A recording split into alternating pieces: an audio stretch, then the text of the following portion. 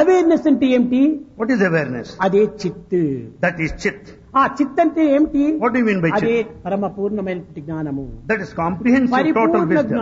It's a total wisdom. కనుకనే ఈనాడు అమితంగా మాట్లాడటం చేతనే ఈ జ్ఞానం అనేటువంటిది కూడా మనకు చెందలేకపోతుండాలి. By talking too much, we are no way anywhere around wisdom. కనుకనే మన యందు ఉన్నటువంటి ఈ వైబ్రేషన్ అనేటువంటి శక్తి, ఈ రేడియేషన్ అంతా కూడా వ్యర్థమైపోతుండాలి. The power of the vibration radiation is wasted.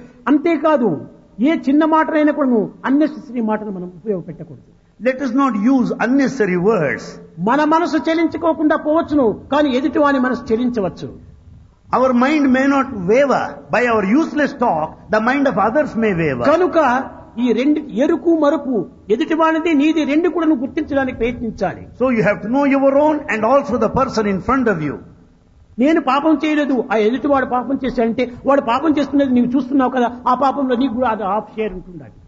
I have not committed a sin, whereas the other man has committed a sin. Yes, you watched it, therefore you have committed half of the sin. కనుకనే ఈ వేదాంతం నందు ఇంత సూక్ష్మమైనటువంటి యొక్క ప్రాణములంతా ఉంటుంటాయి. So in Vedanta there are so many subtleties like that.